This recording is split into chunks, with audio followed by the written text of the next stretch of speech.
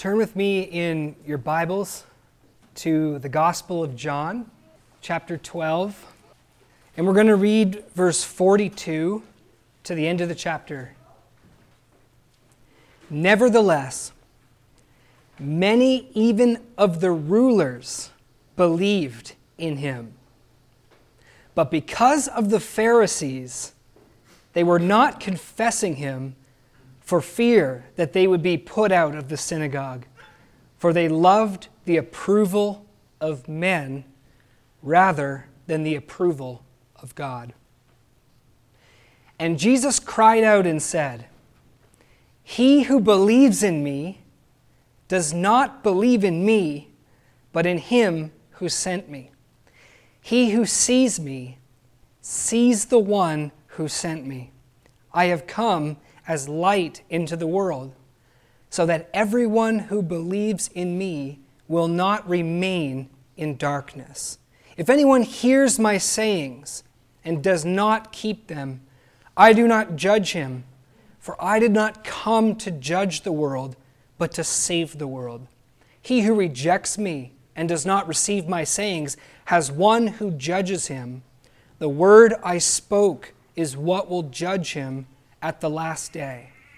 For I did not speak on my own initiative, but the Father himself who sent me has given me a commandment as to what to say and what to speak. I know that his commandment is eternal life. Therefore, the things I speak just as the Father has told me." Let's pray.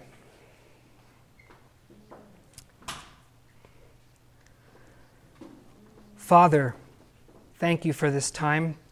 Thank you for everyone here. Thank you for these times where we can come together and remember you, and we can remember you together. We can praise you together. And we thank you, Lord, for your word. And I ask, Lord, that this morning you would, by your Spirit, work through me, in us all, that we would hear the words of your Son, and in the words of inspired Scripture, we would be instructed and taught. And Lord, that we would have our eyes open to see your glory. Lord, I ask this for your glory. In Jesus' name, amen.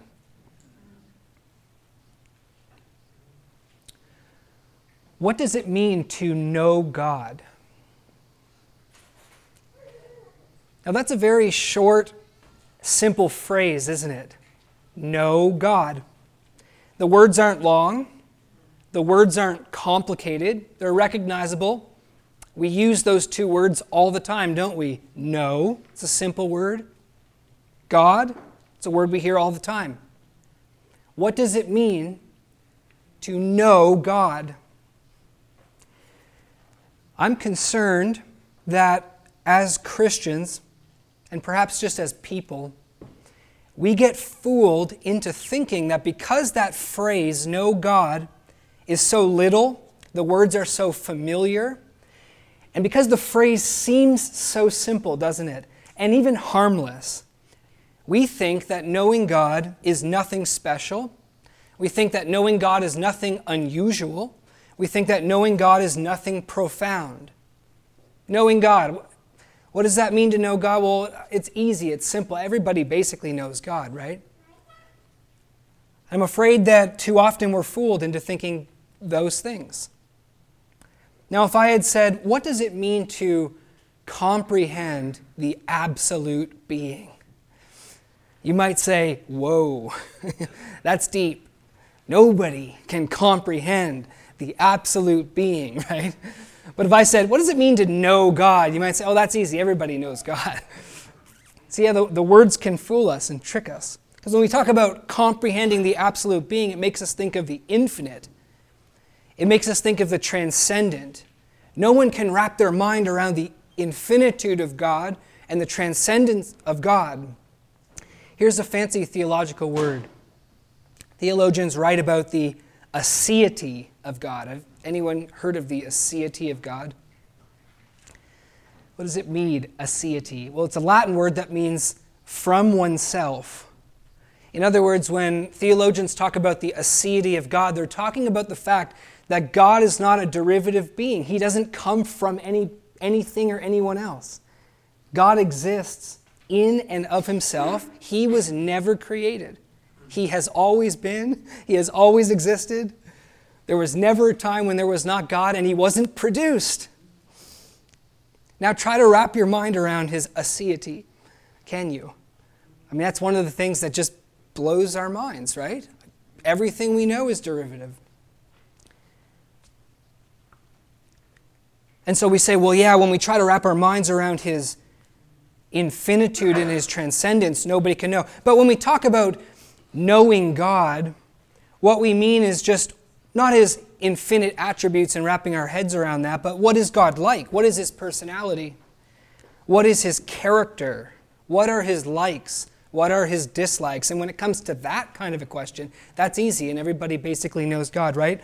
If you ask people who God is, most people will tell you God is righteous, right?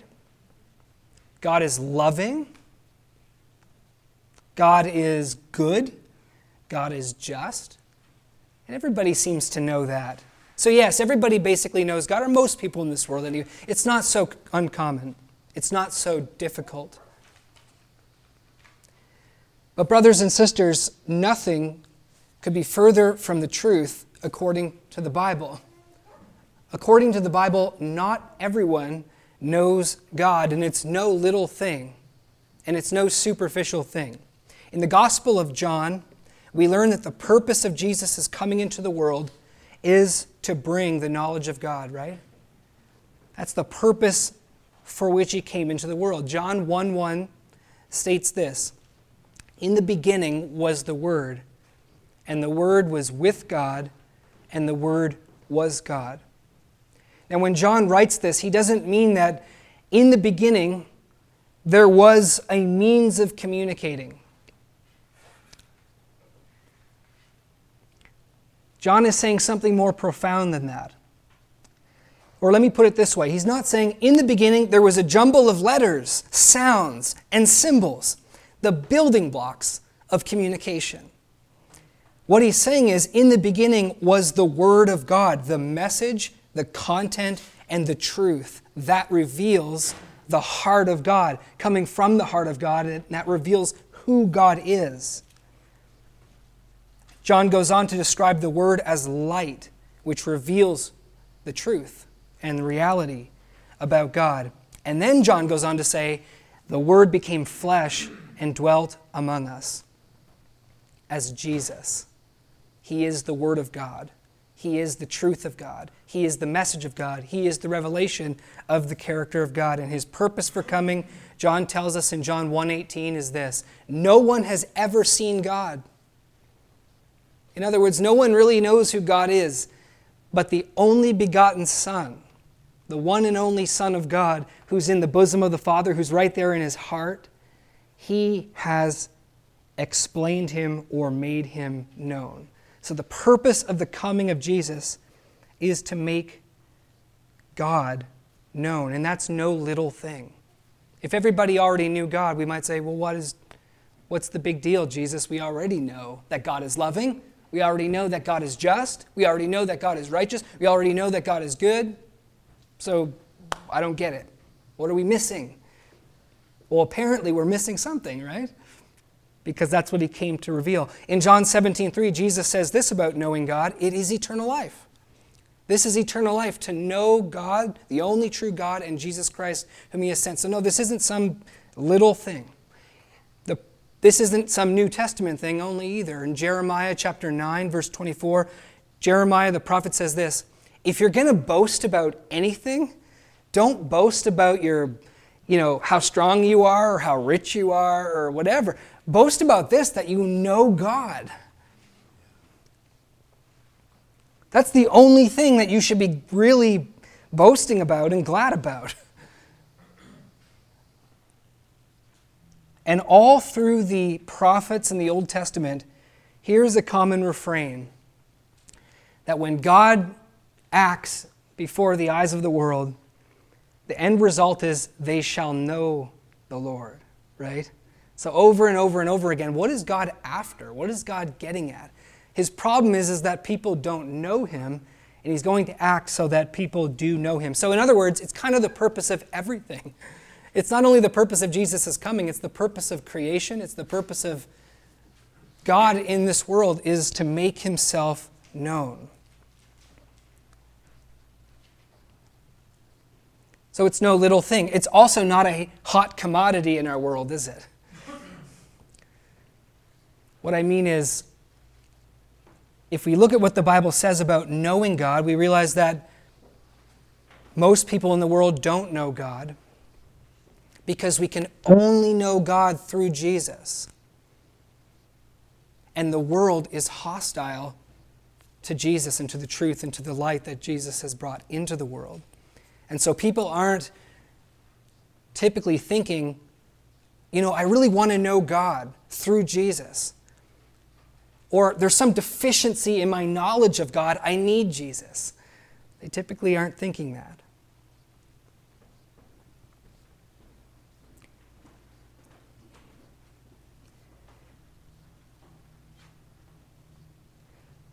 This morning I'd like to talk about what does it mean to know God. And I hope that I've dispelled that myth that knowing God is some little thing, some easy thing that everybody kind of already knows, and some commonplace thing. It is the point of it all. The passage that we read this morning, if you look at it again, this is the closing section of the public ministry of Jesus. This is a summary of basically what Jesus has been saying in his public ministry. And John, the writer of the gospel, is wrapping up the first part of the gospel. He's wrapping up the public ministry of Jesus here. And we're about to enter the second half of the Gospel of John, which is not the public ministry of Jesus, but the private, intimate discussion Jesus has with his 12 disciples, and then his passion. So if we can orient ourselves in the gospel here, we're at the end of his public ministry, it's closed, here's the summary, here's what it's all about. If you want to kind of capture it in a nutshell, this is it. And it shouldn't surprise us, therefore, that when John summarizes the public ministry of Jesus and basically the message of Jesus, it shouldn't surprise us that what we see Jesus preaching here is what? Knowing God. That's what he's talking about here. He's talking about bringing reality and the truth of God. So I've divided the sermon up into 3 sections. First, we're going to look at verse 42 and 43. And we're going to talk about the danger of not making God your preeminent priority. The danger of not making God your preeminent priority. If the whole point of life is knowing God, and if the whole point of Jesus' coming is knowing God, then from our perspective, knowing God should be our preeminent priority. So first, the danger of not making God your preeminent priority. Number 2, we'll talk about how Jesus brings us the knowledge of God. And then we'll close with the eternal consequences of accepting or rejecting the knowledge of God. So this is no little thing. So we owe it to God to listen, don't we? And to ourselves. So number 1, the danger of not making God your preeminent priority. So what happens when a person does not ultimately care about God? What happens if God is not their preeminent priority, if there's other things on top of God that they are ultimately concerned about? Now, if you remember 3 weeks ago, we looked at the section right before this. John has just been telling us that at the end of Jesus' public ministry, Israel as a nation did not believe in Jesus. They did not accept him, but they rejected him. And in verse 38 to 40, John tells us why that is. And he tells us that it's because of Israel's sin, evil, and God was judicially punishing them for their sin and for their evil. And then in verse 42, after John tells us why Israel rejected God, rejected Christ, John looks at a particular group within Israel at the time. And this is a very interesting group, isn't it? Because what he says about them is they're not unbelievers. They're not arguing with Jesus. But what we see here is they are believers who failed to confess Christ for fear of what would happen to them. And what kind of people are they, according to verse 42? It says they are rulers. So these are really important people. So isn't that interesting? You think, maybe the people who are in positions of power aren't afraid. But what we see here is the people who are in positions of power are actually gripped by fear. And perhaps the more powerful you become, the more fear and temptation you have to lose it all, right? Kind of a blessing not to be that powerful and not to be that rich and not to be that important because, you don't lose as much if you suffer for the name of Christ. So these were leaders, these were rulers, and they believed in Jesus. These were educated people. You know what that reveals about Jesus is that the case was strong. Jesus and his messianic credentials were strong. And when Jesus says that there's evidence and testimony and witness towards him, he's not just convincing the ignorant people, he's convincing even the rulers. So in other words, there's no excuse for their fear. There's no excuse for not believing in Jesus. So what is the status of these men, these rulers? Are they saved? Are they true disciples of Jesus? It says they believe in him. So what is the status of these people? Well, in verse 43, John gives us a decidedly negative commentary of these people. Here's what he says. They loved the approval of men rather than the approval of God. The commentator D.A. Carson says this is a searing indictment. Do you feel kind of how painful that is? It's not a neutral observation. It's like, these guys have a big problem. The ancient Christian commentator John Chrysostom comments on the fact that they're rulers, and he says this. So then they were not rulers, but slaves in the utmost slavery. And I think we can safely say, based upon what John's commenting here and based upon other statements of Jesus, that these are not true disciples of Christ.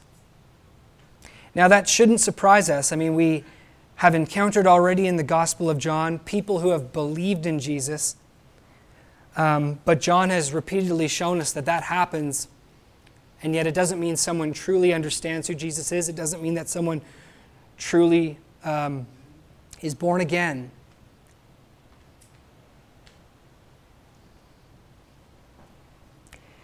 In other words, these people are probably believing Jesus is the Messiah, but they don't understand what it means to be the Messiah. But even with their faith that he's the Messiah, even with that they fear. Even with what little understanding they have, they fear. And that shows the states of their heart. And the state of their heart is this: God is not their preeminent concern.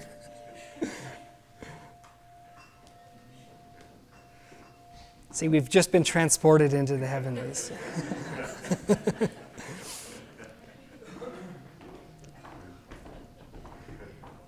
Let me just restate that.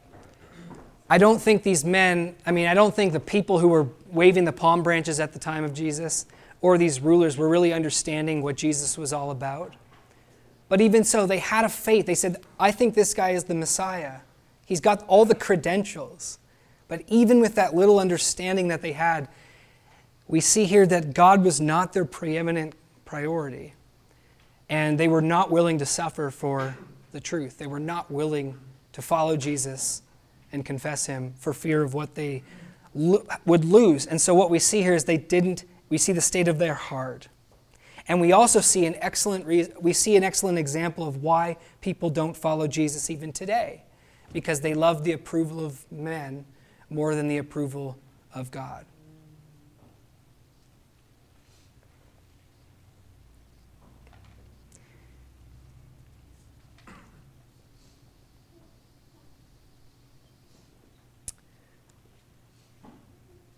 Contrast these men with the blind man in John chapter 9. He was cast out of the synagogue, wasn't he? And consider, even he didn't understand everything about Jesus.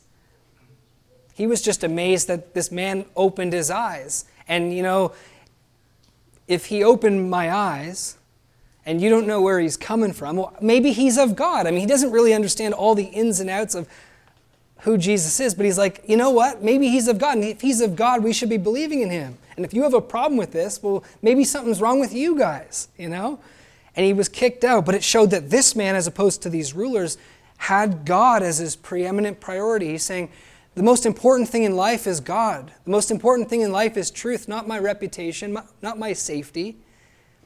And that needs to be our hearts, that needs to be our preeminent priority if we are to be disciples and believers in Jesus. Otherwise, we can't be his disciples, as Jesus said.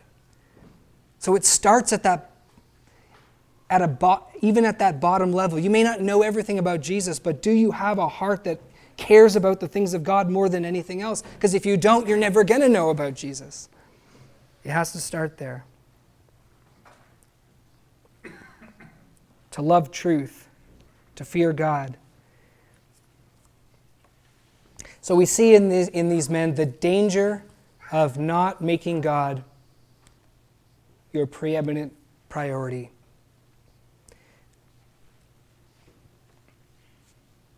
Number 2, how Jesus brings us the knowledge of God. Now, if it's God that we're concerned to know, how do we know him? We do not need to look far in the Bible, do we, to see that the Bible gives us the answer. You know him through Jesus Christ. And this is a wonderful truth, because what it means is it's not only you who wants to know God, but God wants you to know him as well, and he sent his Son into the world so that you can know him. So it's a beautiful thing when you realize Jesus came to reveal God. God wants you to know him. Look with me at verse 44. Jesus cried out,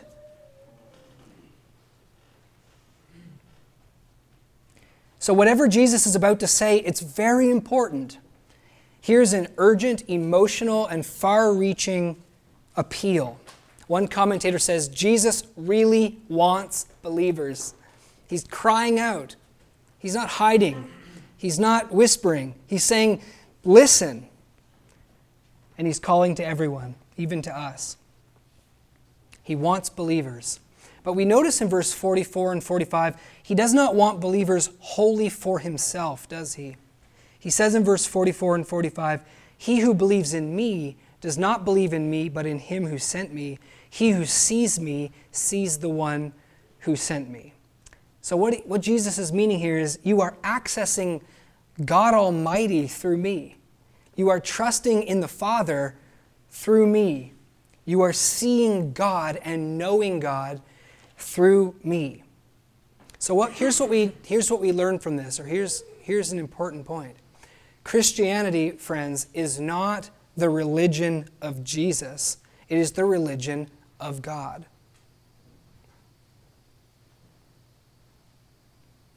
Now that could be misunderstood. Christianity is not the religion of Jesus. It is the religion of God.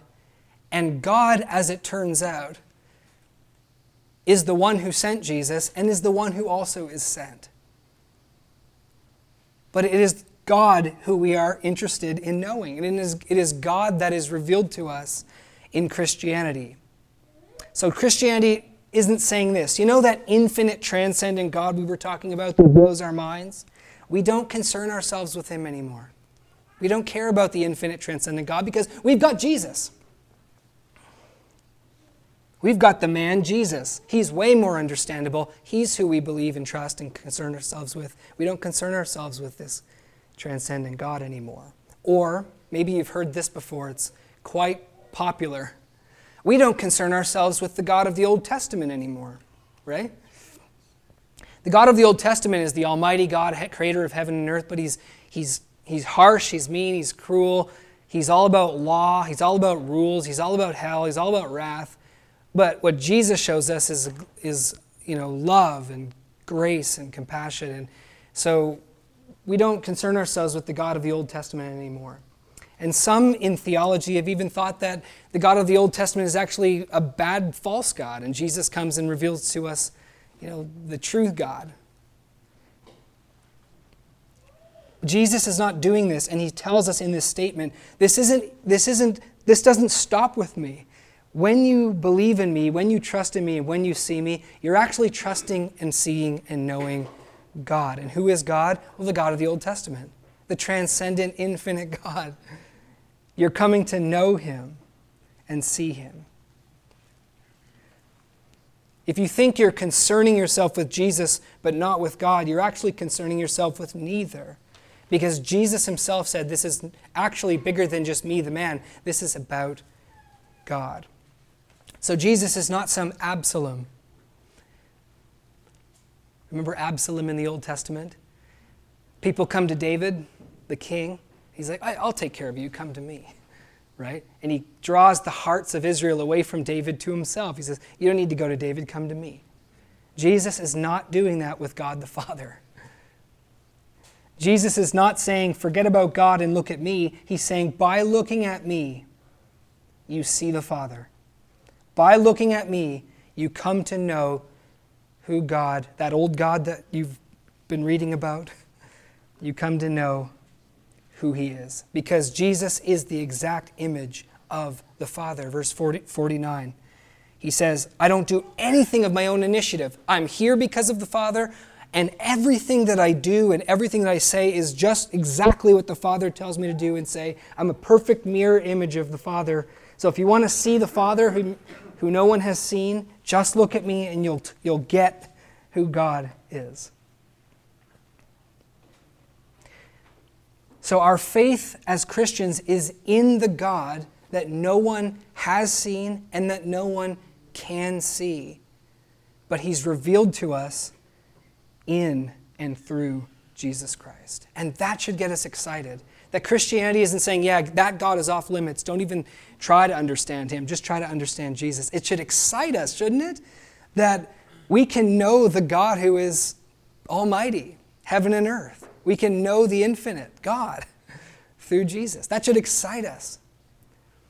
And we should rejoice that God is what Jesus has shown him to be. We should rejoice in that. Amen? It'd be kind of awful if it wasn't, right? We would never really know reality. And so Jesus says in verse 46, if you believe in me, you're not in darkness anymore. That's a comprehensive statement. That's not, if you believe in me, I have shown you some important things, but you're still in dark about the most important things. And I think that's how it would be if Jesus didn't show us the infinite transcendent God, if he just showed us something else. I think we'd still be in darkness. We wouldn't really know ultimate reality. But he's saying, if you believe in me, you are not in darkness anymore. You know what's going on with this universe. You know who the eternal God is if you know me. You are in ultimate reality. The flip side is, if you don't know me, and if you don't believe in me, you may know a whole lot of things, friends. You may be a lot smarter than a Christian on a whole lot of matters. There's professors up at the university that are really knowledgeable, right? And they know a lot more than I do and a lot more than Christians do. But if they don't know Jesus, they are ultimately in darkness. They don't have a clue about ultimate reality and what is going on in this world, right? And this is what Jesus is saying. If you've seen me, you've seen the Father. And if you've seen the Father, you're in light. You are not in darkness anymore. You know what's going on. What an honor. And what a blessing. Okay, so if we see Jesus, we see God. And if we see God, we see ultimate reality. The next question that follows is obvious. What do we see when we see Jesus? What is it to know God? What was seen when Jesus was here? That shows us who God is. And do you remember what John says in chapter 1, verse 14? The Word became flesh and dwelt among us. And what did we behold? We beheld his glory. And what does he say about his glory there? The glory of the only begotten Son of God. And what does he describe about it? He says, when Jesus came and revealed to us the glory of God, it was full of grace and truth. It was full. He was full of grace and truth. Now, where do we see grace and truth in Jesus? We see it, brothers and sisters, in both Jesus' words and in Jesus' deeds. What he said and what he did. We see grace and truth. And it is not that his words are truthful and his deeds are gracious, but in both his words and in his deeds, he revealed grace and truth. That is, Jesus' words were truthful and gracious.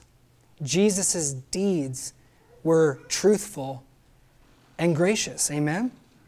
And these things are inseparable, his words and his deeds. If we separate his words and his deeds, we don't see. Imagine for a moment if Jesus came and he never did anything except speak. Never healed anybody. Never died on the cross. Never rose from the dead. But he came and he said everything that he said. Where would that leave us, do you think, when it came to knowing what Jesus is and seeing his glory and understanding the Father? I think we would be hopelessly confused, don't you think? If Jesus came and spoke everything that he said, I am the bread of life, my flesh is true flesh to eat, my blood is true blood to drink, whoever believes in me will not perish. As Moses lifted up the bronze stake in the wilderness, the Son of Man must be lifted up. If he just spoke all these things and then just left, we would be confused. We'd say, those are really gracious words, but I don't think they're truthful. I mean, nothing happened, right? And what am I supposed to do now? Now imagine Jesus came and he did everything that he did. That he came and he made water into wine and he healed the sick, raised Lazarus from the dead, died upon the cross, rose from the dead, and he said nothing. What would happen then? Well, we might say, wow, something really significant happened. I don't understand what it was, right? So the words of Jesus interpret his deeds, and the deeds of Jesus make his words substantive and not empty. And by seeing his deeds and by understanding his words and his teachings, we see that God is full of grace and truth. We observe the words and the deeds of Jesus that were done in perfect obedience to God, in perfect concord with the Father, and because of that we see the heart of God and we see the glory of God and we see that God is full of grace and truth. Now I'd like to just point out the two things, I think, that we see that are totally beyond the ways and the thoughts of man. Isaiah said, my ways are not your ways, and my thoughts are not your thoughts.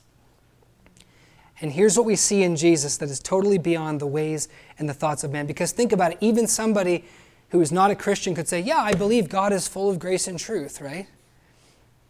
He's gracious, he's truthful, I get it, I know God. So what is it about the grace and truth that Jesus has revealed that is different than what the non-Christian knows? Well, here's what Jesus taught and showed. Number one, and so important, and don't miss this, and if you're not a Christian here and you think, I know already about God, you don't know this and you need to know this. What Jesus showed us about God is that God is righteous. Hey, we already knew that, Jesus. Hold on a minute. That God is righteous, and according to the righteousness of God, God does not accept the best that man can offer. So Jesus comes like God said the Messiah would come. And everyone was waiting for him and excited. And when Jesus comes, he says, all of your righteousnesses are filthy rags. And those guys over there that you think are righteous, they're not. The best that man can offer, God does not accept. In fact, the world is perishing. And you know that tower that fell on some guys? Don't think you're any better than those people, because you're not. Everyone deserves that. Everyone's unrighteous. Everyone is perishing. Everyone's under the wrath of God. And if you don't believe in me, you're going to perish. That's why I came into the world, to die for you. Because if I don't die for you, there is no other way for you to be saved, because you have no righteousness. You are not acceptable to God. If you were, I wouldn't need to die for you. But he came to die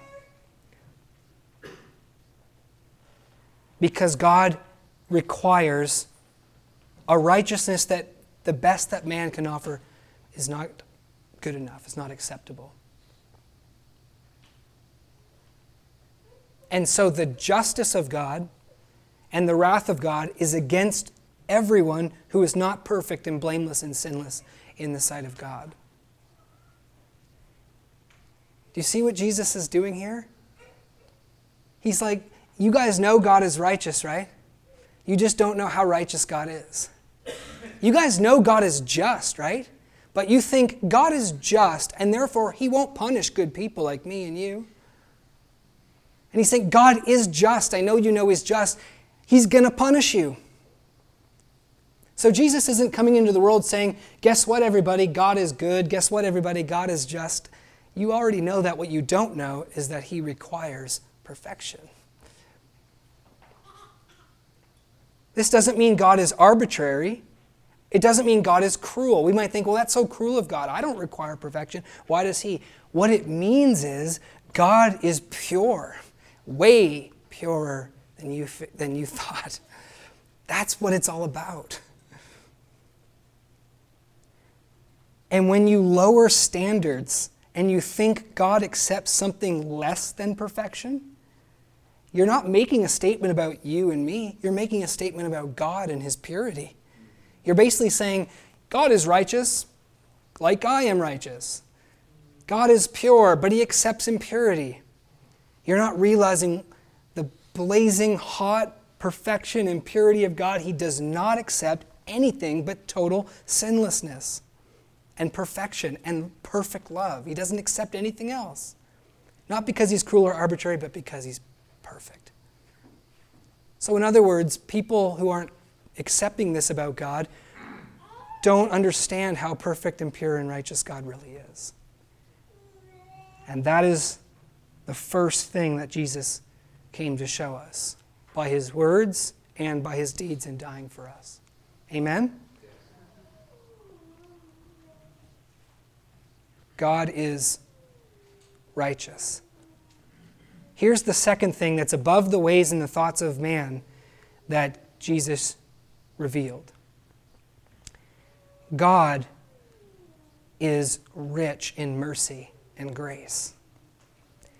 And we see God's compassion and his tenderness and his sacrifice in everything Jesus does. I mean, the very fact that Jesus came, we see God's compassion and grace. The very fact that Jesus rebukes people is a sign of his grace and mercy. Amen. Open rebuke is better than secret love. The very fact that the message of Jesus is one of tenderness towards sinners is an amazing lesson in the love of God. And Jesus invited sinners to eat with him, to be with him, and he told them, sinners as you are, wicked as you are, evil as you are, impure and unrighteous and worthy of wrath as you are, I've come for you, and if you believe in me, you will not perish. You will have everlasting life. Amen? Even though we are unrighteous and wicked, Jesus revealed to us, God loves us. So much that he came into the world to die for our sins, not so that we can have some second chance at proving ourselves, but so that we could have eternal life as a gift through faith alone. Free. Amen? Free. It's beyond anything any human being would do. I hope you realize that. I hope you've seen in your own life that you are not loving like that, right? Everything is conditional. Everything isn't free. This is unearthly. This is beautiful. And we get it so wrong, don't we? The world understands the death of Jesus so wrong because we think, man, if God loves the world, because that's not news to them. They know God loves, right? They say God is loving. We get it. If God, and they even say Jesus died for us. We get that. A lot of people say that. But they think this, if God loves the world, if he came into the world to die for us, man, we must be pretty good, right? We must be pretty good if he loves us that much. I mean, I love my friends like that, right? And I love my family members like that. So I must be his buddy and his friend and his family. I must be pretty close with God if he would do that for me, rather than, wow, he must be astonishingly good for doing that.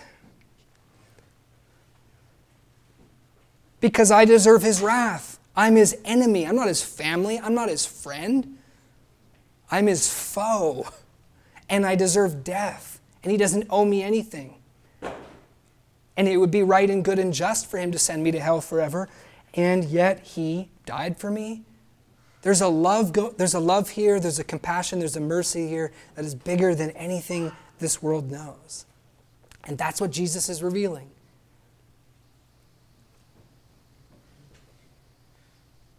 And it's amazing.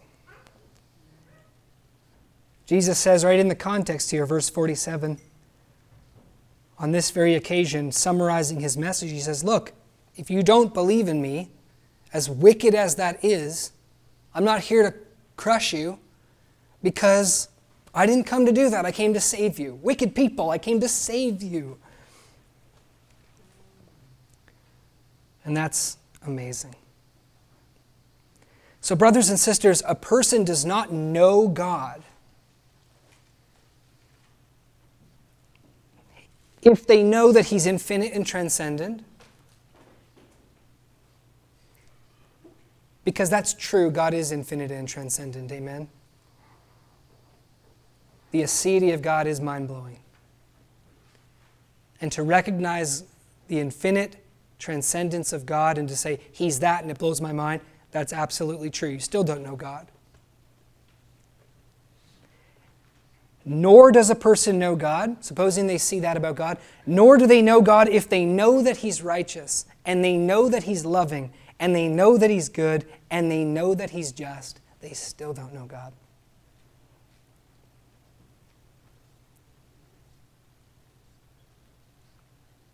You know God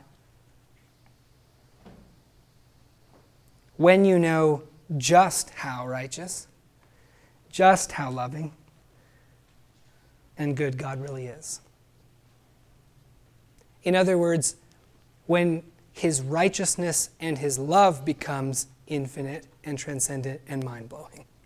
And you say, his purity is beyond my understanding.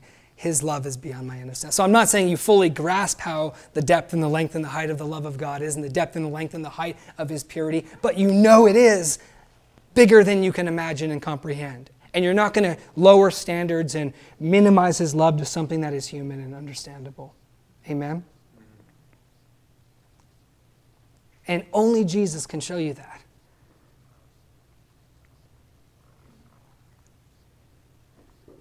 Jesus reveals the glory of God, and John tells us It's full of grace and truth. It's replete with grace and truth. Or here's the word I even like better. It's bursting with grace and truth. And if you know him, you are not in darkness anymore. It's awesome, isn't it? Amen. God is awesome. The eternal consequences of accepting or rejecting the knowledge of God brought by Jesus Christ. Here, just want to close with this last thought. I think John the Apostle is doing something important here in this final summary. In this final speech of Jesus, on the very eve of his death, realize that Jesus is saying this and he knows he's just about to die. And these are his last words to Israel. These are his last parting words. Jesus here bears a striking resemblance to who? Can you guess? I won't leave you hanging. To Moses. And I think John is doing something very important here. Jesus, in this final closing speech, bears a striking resemblance to Moses. And you'll remember, Moses also gave a final goodbye speech to Israel on the eve of his death too. Amen? Right? And both Jesus and Moses, in their final goodbye speeches to the nation of Israel, said this, I have set before you life and death. Choose life. That's what Moses did, and that is what Jesus is doing here as well. He's saying, if you believe in me, eternal life. If you don't believe in me, verse 48, you will be condemned on Judgment Day.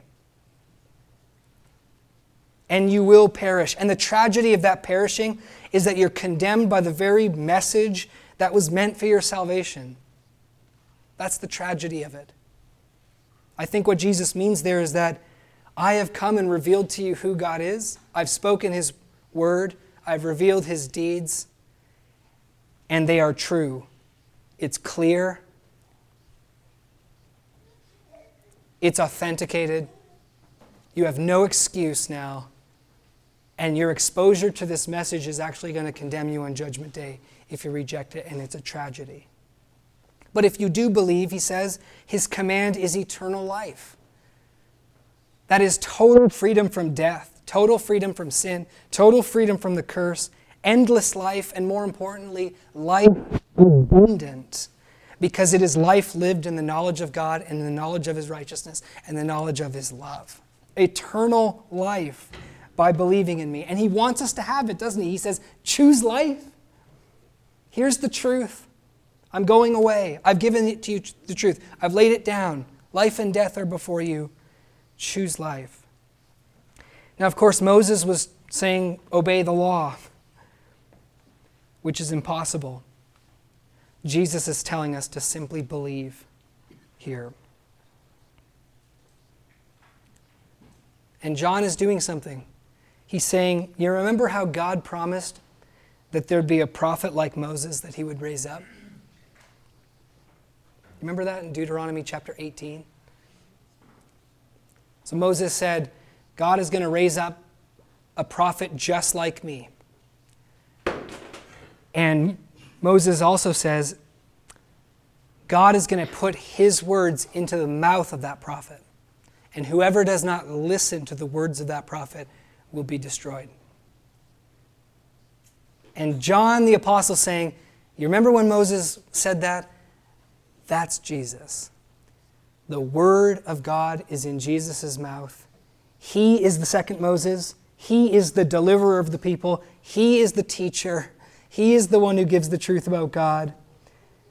And what we need to do is listen to him. That's it. What is the will of God for people? It's to hear and to listen to what Jesus has to say and believe. That is what we need to do. And John contrasts Moses and Jesus in chapter 1 again. The law came through Moses, but what came through Jesus Christ? Grace and truth. So here we have this second Moses God promised, and he's spoken the word of life, and it is full of grace and truth. to believe in him is to have eternal life and to know God. So in closing this morning, brothers and sisters, it is not a little thing to know God. It is not some easy thing that everybody kind of already knows. It is not commonplace. We know God through Jesus, and you cannot know God apart from Jesus. And knowing God is the purpose of everything. And it is worth every cost, and it is eternal life. So I just want to encourage us this morning, if you're a believer in Jesus and you have understood what I was saying this morning about his righteousness being infinite, about his love being infinite, let that be your boast today and tomorrow. And say, you know what the greatest thing about my life is? I know God. And I'm willing to, nothing else matters. This is what it's all about for me, is knowing God. This is what it's about for me today, tomorrow, for the rest of my life, and for all eternity. It is knowing God. And I want to encourage you, if you know God, boast in it, have peace in it, have hope in it, and give God the glory because of how awesome and amazing he is. And if you don't know God, well, it's time for you now to make God your ultimate priority. And you can know him by simply listening to what Jesus has revealed. Please stand with me and let's pray.